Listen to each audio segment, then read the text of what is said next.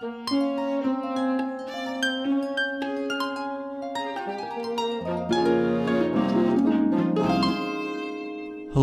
and welcome to the Soundweavers podcast. Soundweavers explores the trials and tribulations of small ensemble musicianship through conversations with leading performers and composers. Today's episode features pianist Lisa Kaplan of Eighth Blackbird. We hope you enjoy.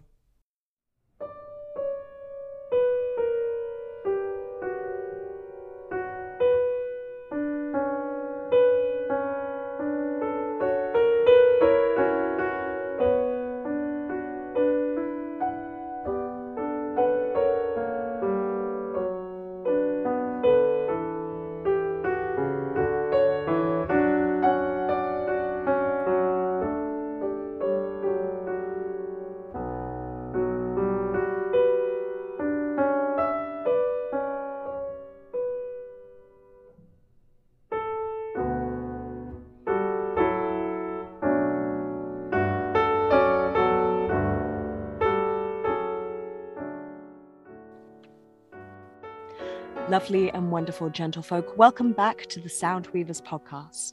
As always, I am your harping host, Dr. Rosanna Moore, and my delightful co-host today is the fantastical Dr. Adam Paul Cordell. You're fantastical today. We're branching out into new words. Excellent. Hi, Rosie. How are you? I'm doing just dandy. Thank you very much for asking. So today we are super excited to have the amazing and wonderful Eighth Blackbird with us today. Eighth Blackbird has been hailed as one of the smartest, most dynamic ensembles on the planet by the Chicago Tribune. They have been going for well over 2 decades at this point, which is pretty gosh darn impressive for a chamber ensemble.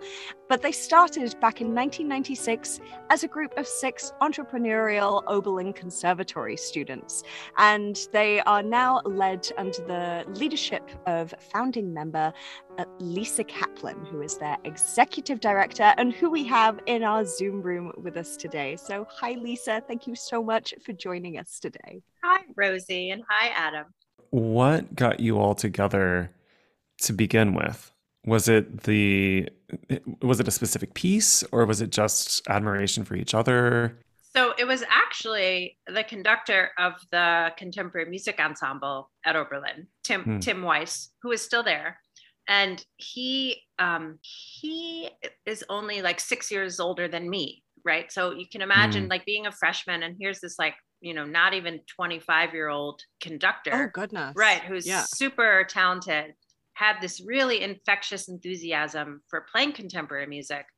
And at the time, this was the 90s. Like, I was in school, and there was not like a prestige of playing in contemporary music ensembles at most conservatories, yet Oberlin was an exception.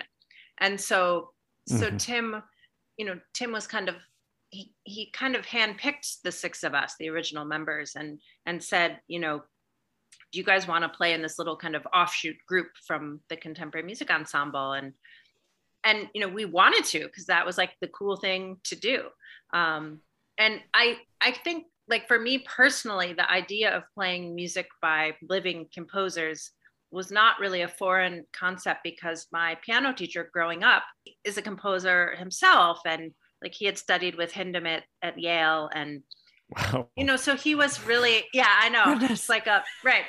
But, so I had played some of his music when I was a student of his, when I was in high school. And so I think it seemed really exciting to me to like continue to do that, and to just play music that was being written now. And I feel that feeling of it being exciting to play music that's from our time I've become even more impassioned about that, like in the past 20 years. There's something about sort of like forging your own interpretation of a work that has never yet been performed, that to me is just so exciting. It's also so nice that so many living composers, you can actually talk to them and say, hey, by the way, did you mean to write this? Oh, you did? Are you sure? Exactly. You can't do that with Mozart. No, right. Yeah, you can't. I mean, and that's the beauty of it too. And I think also just, that you forge relationships with these people who write for you, and they maybe write for you again, and they continue to write for you, in a way that's part of also creating a community for yourself, which has been another huge part of this, career that I have just loved. I've made so many loyal, lifelong, kind of friends from collaborating, and it's just really beautiful. So, when you look at the Eighth Blackbird website, it seems as though the organization exists largely beyond the sextet that your listeners would think of when they hear the name Eighth Blackbird. And you even describe the ensemble as the longest running initiative of the overall organization, right? Right. So, in your words, what is Eighth Blackbird exactly? And how did you evolve from a chamber ensemble to an all-encompassing entity? Well, I think, that change kind of happens slowly over time. And, you don't always notice it happening, the evolution of things, right? So I think one of the first big sort of indicators that we were kind of just sort of shifting to being just a sextet was our real interest in education and kind of mentoring the next generation of musicians, for lack of a better term. And part of that came from being asked to come be ensemble in residence at various festivals, often during the summer, over the course of our careers, and really liking being a part of those festivals, but also feeling like, oh, I wish this component of this festival was a little bit different, or I wish this festival had a component from this other festival, and why we should just make something ourselves. Like that would be ideal, right? Like we wanted to just kind of make the sort of methodology and the curriculum for what we felt was the training for a young, musician. And so that was really how the idea for our Blackbird Creative Lab program came about. And, we spent, I think we spent 5 years kind of working on what this would be. And finally, we were able to launch it in 2017. And we did the whole lab program in 2017 and also in 2018. And then we ran into some kind of funding hurdles. But we're looking like we're going to relaunch it now in 2023 in the summer, which I'm really excited about. Mm-hmm. And so I think that, to answer your question, Adam, it's sort of, in a way, when you're first starting out, you want to perform and you want to put yourself out there. And that's awesome. And that's what we were doing. But then, there came like this kind of turning point where it was like, well, what are we just going to do this forever? Like, is that the only thing that we're going to focus on? And for us, I think some people do decide to do that. And that's perfectly fine, but for us, I think we really were thinking about like, how can we kind of teach what we've learned to other people so that they can go out in the world and have a career and forge their own careers, like not just necessarily have a career as an orchestral musician or a career as a soloist, but like, how can we help them be, entrepreneurial? And you realize that, it becomes so much less about yourself and more about, others.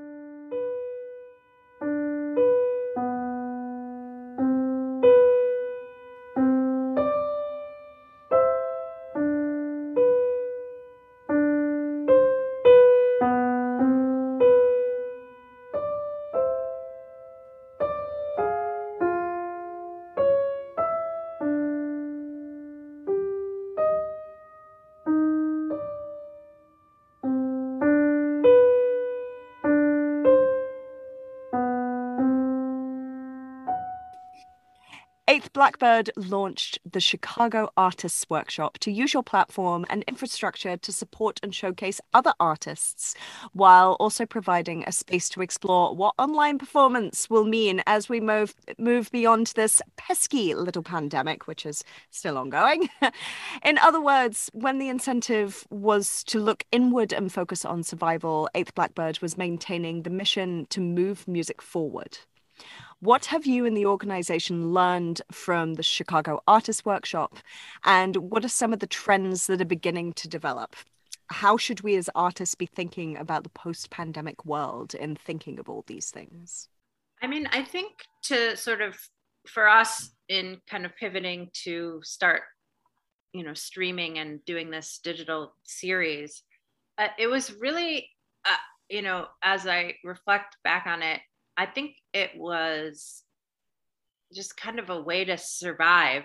And I don't just mean like, sort of financially, it wasn't about that. I mean more about like artistically, in terms of like, it's been really hard to not do what I'm so used to doing, which is to just like learn music, perform music, learn music, perform music, go on tour, come home, go on tour, come home, And so to have these Chicago Artists Workshop concerts that we, produced and brought just like a really diverse array of kinds of artists into our studio for, it really saved me in a lot of ways.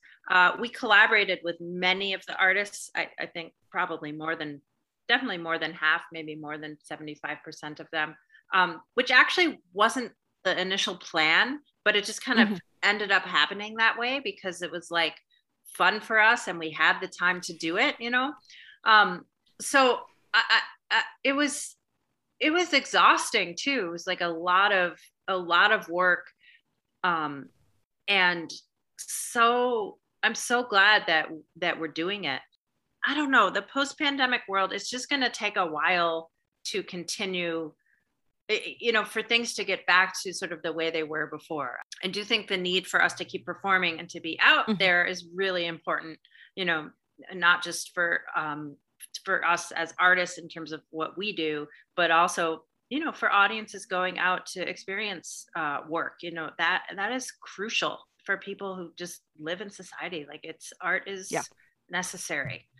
Oh yeah, and that's been a game changer for me because my parents over in Europe can watch it, and they'll stay up until 2-3 in the morning to watch me do a show with their cup of tea, and they wouldn't have been able to do that otherwise. So there are perks that came out of this pandemic, people. Yes. I know there's not many, but there are a few. No, but I mean I agree, and I think that creation of work to be for an online audience has also created some sense of engagement that you wouldn't necessarily have like at a live show in terms of, and I mean more like engaging with the artist in a personal way, right? There'll be a little Zoom chat like after a digital show, and people ask questions and interact with the artists in a way that maybe they just weren't able to at a live show. That said, I think it is very different feel. It doesn't have like the kind of energy that a live show has, at least for me. But I'm really glad that we are doing it, and it definitely kind of saved me. Especially during the lowest points, of this pandemic. Well, one of your other initiatives, Blackbird Productions, features collaborative projects that blend a variety of artistic perspectives and social issues into the work that you do as an ensemble. And one project in particular that I was taken by is This Is My Home, which takes your arrangement of Irving Berlin's God Bless America and really examines how perspectives on this particular song reveal the contemporary American tension between inclusion and exclusion. Can you talk a little bit about the background of some of these projects and how you even get these ideas and how you bring them to fruition? So I just will give credit to my friend and colleague, Matthew Duvall, who's our percussionist and artistic director, for the This Is My Home project. And that, again, that's something we had talked about for years, and we're just like never able to kind of like pull off until, finally we did it. That came from, actually, Matthew had seen, I think it was a musical or a play. It was a theater piece all about the life of Irving Berlin, who has a fascinating history.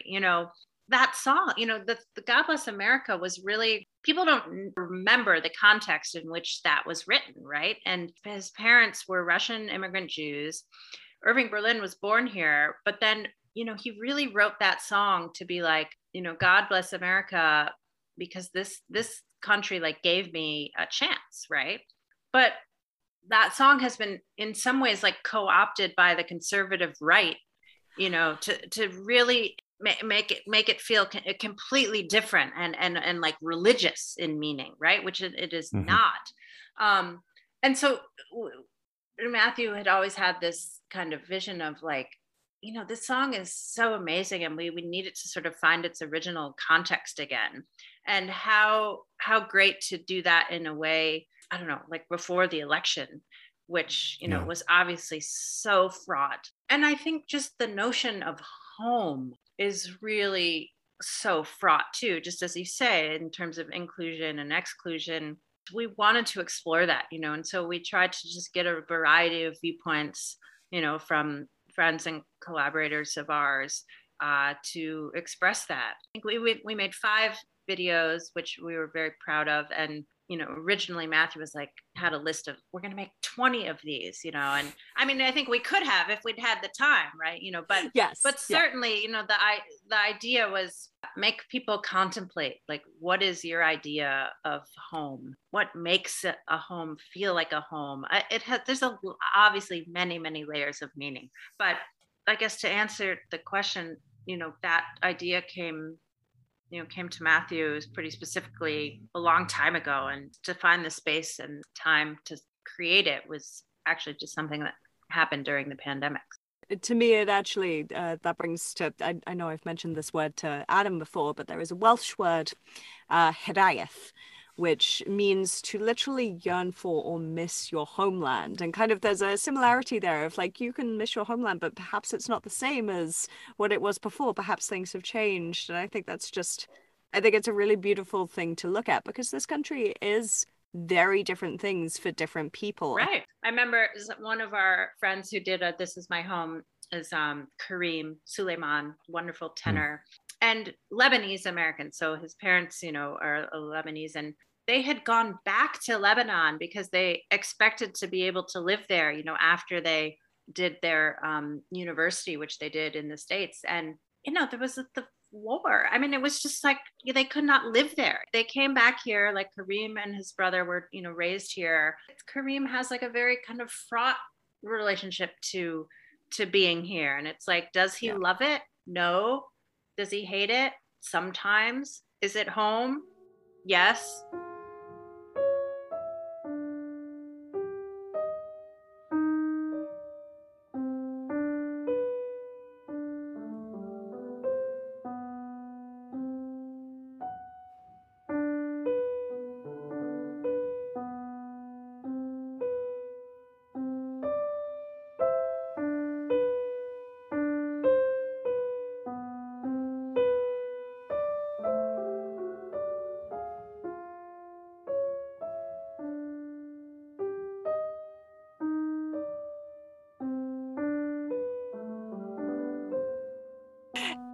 Eighth Blackbird's early career really seemed to take off after your 1996 win of the Fischoff competition, followed by the Concert Artists Guild in 1998.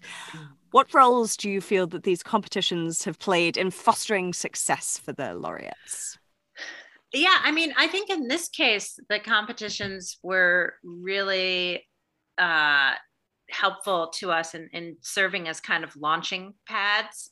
In the case of Eighth Blackbird, they really did, because we were also something different than a string quartet at the time. We kind of won those. We were a contemporary music sextet, and there was like not really any touring ensembles like that at the time. There was, of course, there's like Speculum Musica, there's New York Music Ensemble, but those groups are more localized to where they're based. They don't really tour. And so it was like, we were very different. And I think it was after our Concert Artist Guild sort of New York debut at Merkin Hall that Alan Kozin gave us a really wonderful New York Times review, and that was huge. That those things at the right time, I think, can really help you. And I think for us as a group, the competitions gave us something to prepare towards. We didn't have like long-term vision other than like a year or two down the road at that time, right? There wasn't like, what will we be doing in 10 years? It was like, what are we doing next year?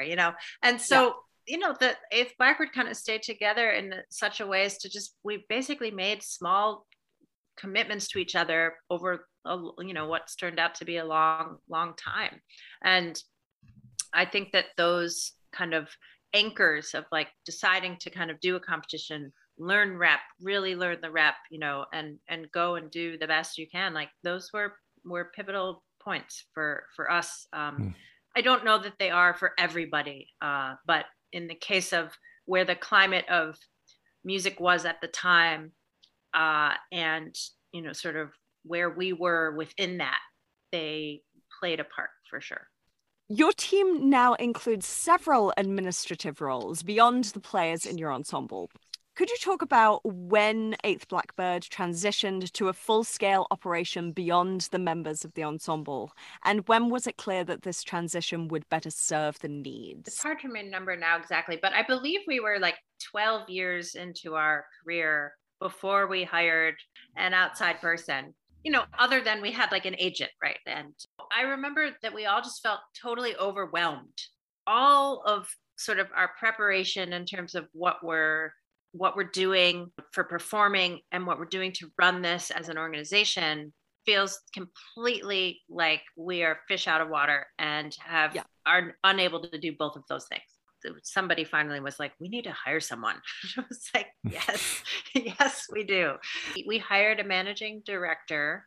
Our current structure is we have, executive director, artistic director, an operations director, a financial director, and a social media communications director. And it's a lot, but it's also like, I can't imagine doing it all, ourselves. It's just too much. And you need somebody else to sort of just have a stake in all the operations of the organization, so that somebody is making sure that you're doing what you're supposed to be doing too. I think learning skills along the way that help you is great, but then having other people come in who you can learn from and know more than you do is even better. How do you integrate internships into your administrative process? And specifically, I'm wondering, do you often approach internships by trying to fill an ensemble need, or do you identify an intern and mold that internship to their particular qualifications and interests? I think both have happened. I mean, I would say we always try to play to who's ever working for us strengths, because that's just how you get the best out of like anybody, I think. And I'm actually thinking of Justin Peters, who works for us, who's our operations director now. He came to us, I think this is his 6th year with us. So he was like 22 or 23 when we first hired him, not as an intern, but honestly, I can't even think of what his original title was, but he worked for us just like a part-time. And we hired him partly because he's a percussionist himself. And we needed help. Like Matthew just needed a lot of help with percussion setups, and like somebody other than him that knew about percussion was going to be really useful.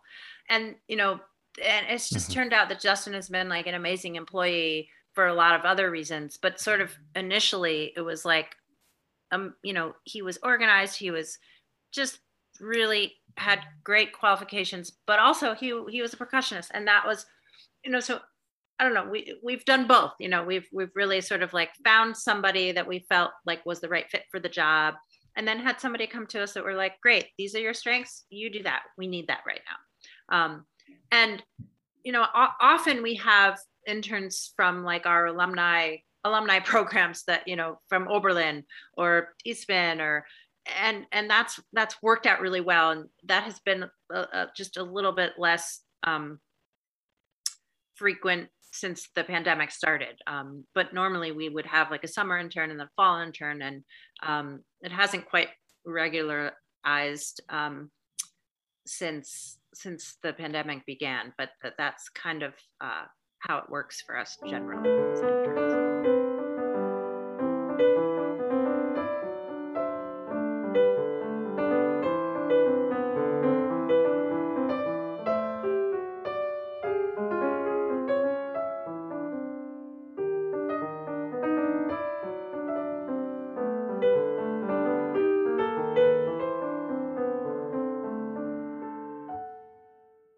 In 2015, Eighth Blackbird served as artist in residence at the Museum of Contemporary Art in Chicago. Could you tell us what your favorite project was that you undertook as part of this residency? Oh, wow. I've never thought about it in relation to like a favorite project in general.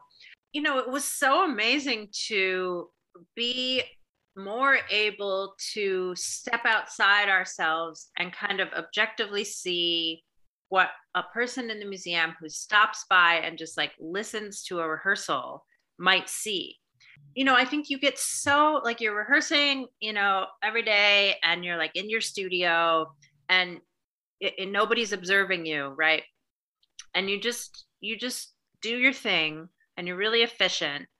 But then somehow when you're like doing that publicly, like every day rehearsing, and people drop in and listen, and their reaction is like, wow, this is so interesting, so cool, like how you guys like communicate, and even like communicate in nonverbal ways, right? I think I was able to gain a perspective again of like what that was like by publicly rehearsing that way. And I know that sounds strange, but I think it's really easy to sort of get lost in what you do, and just feel like, okay, this rehearsing is a process, it's a process, and we just do that, you know, so that we're ready for the performance. And that's all true. But actually, it's really freaking interesting to other people to see that process. And when I think about it now, it's like, it makes a lot of sense to me. I mean, I've always been a person that is interested in process. I've just always thought my own process is kind of boring. but in fact, it's actually not. And I don't know, maybe this is too like meta in a way, but it's that part of being at the MCA for that residency was super, super interesting for me personally. And I think as a group too, is really like, you're able to sort of see like, oh, this is why people, you know, want to come and sit in on rehearsals, because what we're doing is really, really cool. And it's not just about the end product. I think classical musicians in particular get so focused on the performance, and like everything is about the performance. But in a way, like that is the thing that you are working towards. And yes, maybe that's the thing that is like an end product. But for me, after doing that residency at the MCA, I became much more understanding that the process was a part of what was really important too. So I don't know if that makes sense the way I maybe didn't articulate it so well, but that was really kind of eye-opening to me. Yeah, no, I mean, personally, I agree with that. In fact, I love the rehearsal process. Yeah. Maybe more than the performance itself. Right. Right. Yeah. Just because it's the constant exploration and just living inside an idea, rather than once you get to the performance, it's about the execution. Right. And the performance is also just a snapshot. The performance Exactly. is just a snapshot of where you are in that particular moment. And maybe someone in the group has an itchy nose, or maybe someone's had some unfortunate news from home, their dog's sick or something. Like it's one of those, like, that's only ever a snapshot, but putting it together is sort of where all the magic happens. So a fun thing to finish off with: if you could put together any dream project, what would it be? Oh gosh, I have so many dream projects. Yeah. You know, one of the things that we've done that's pretty unique to us is create these productions of pieces that I feel like are hard to put in any kind of genre, right? And we did this amazing project with Amy Beth Kirsten, and she wrote I don't even know what to call it. It's called Columbine's Paradise Theater. And it was like a show, but it was like, I don't know, it was like super chamber music. It was like a theater piece. It was, and I remember seeing the Sweeney Todd, in which all of the actors and actresses, also played the music for the show. Yep. And I remember being like, I want to do that. I love that production. I love that production. It's amazing. And so like, I don't, it's not a specific of like, who do I want to work with, but like, I want to do that kind of piece with the right, people and collaborators, as, Eighth Blackbird. I think that would be kind of, take it all even to like the next level.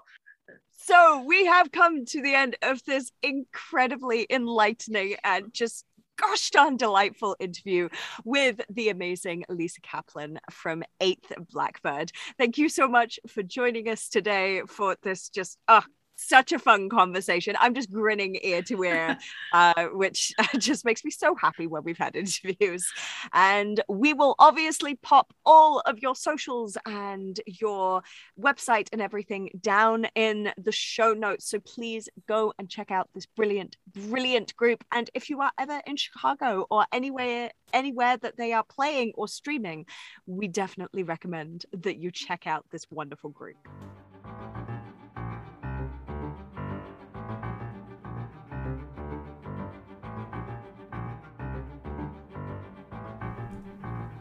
Thank you for listening to this episode of the Soundweavers podcast. If you enjoyed our show, please subscribe to us on Apple Podcasts, Spotify, Stitcher, and most other major podcast platforms.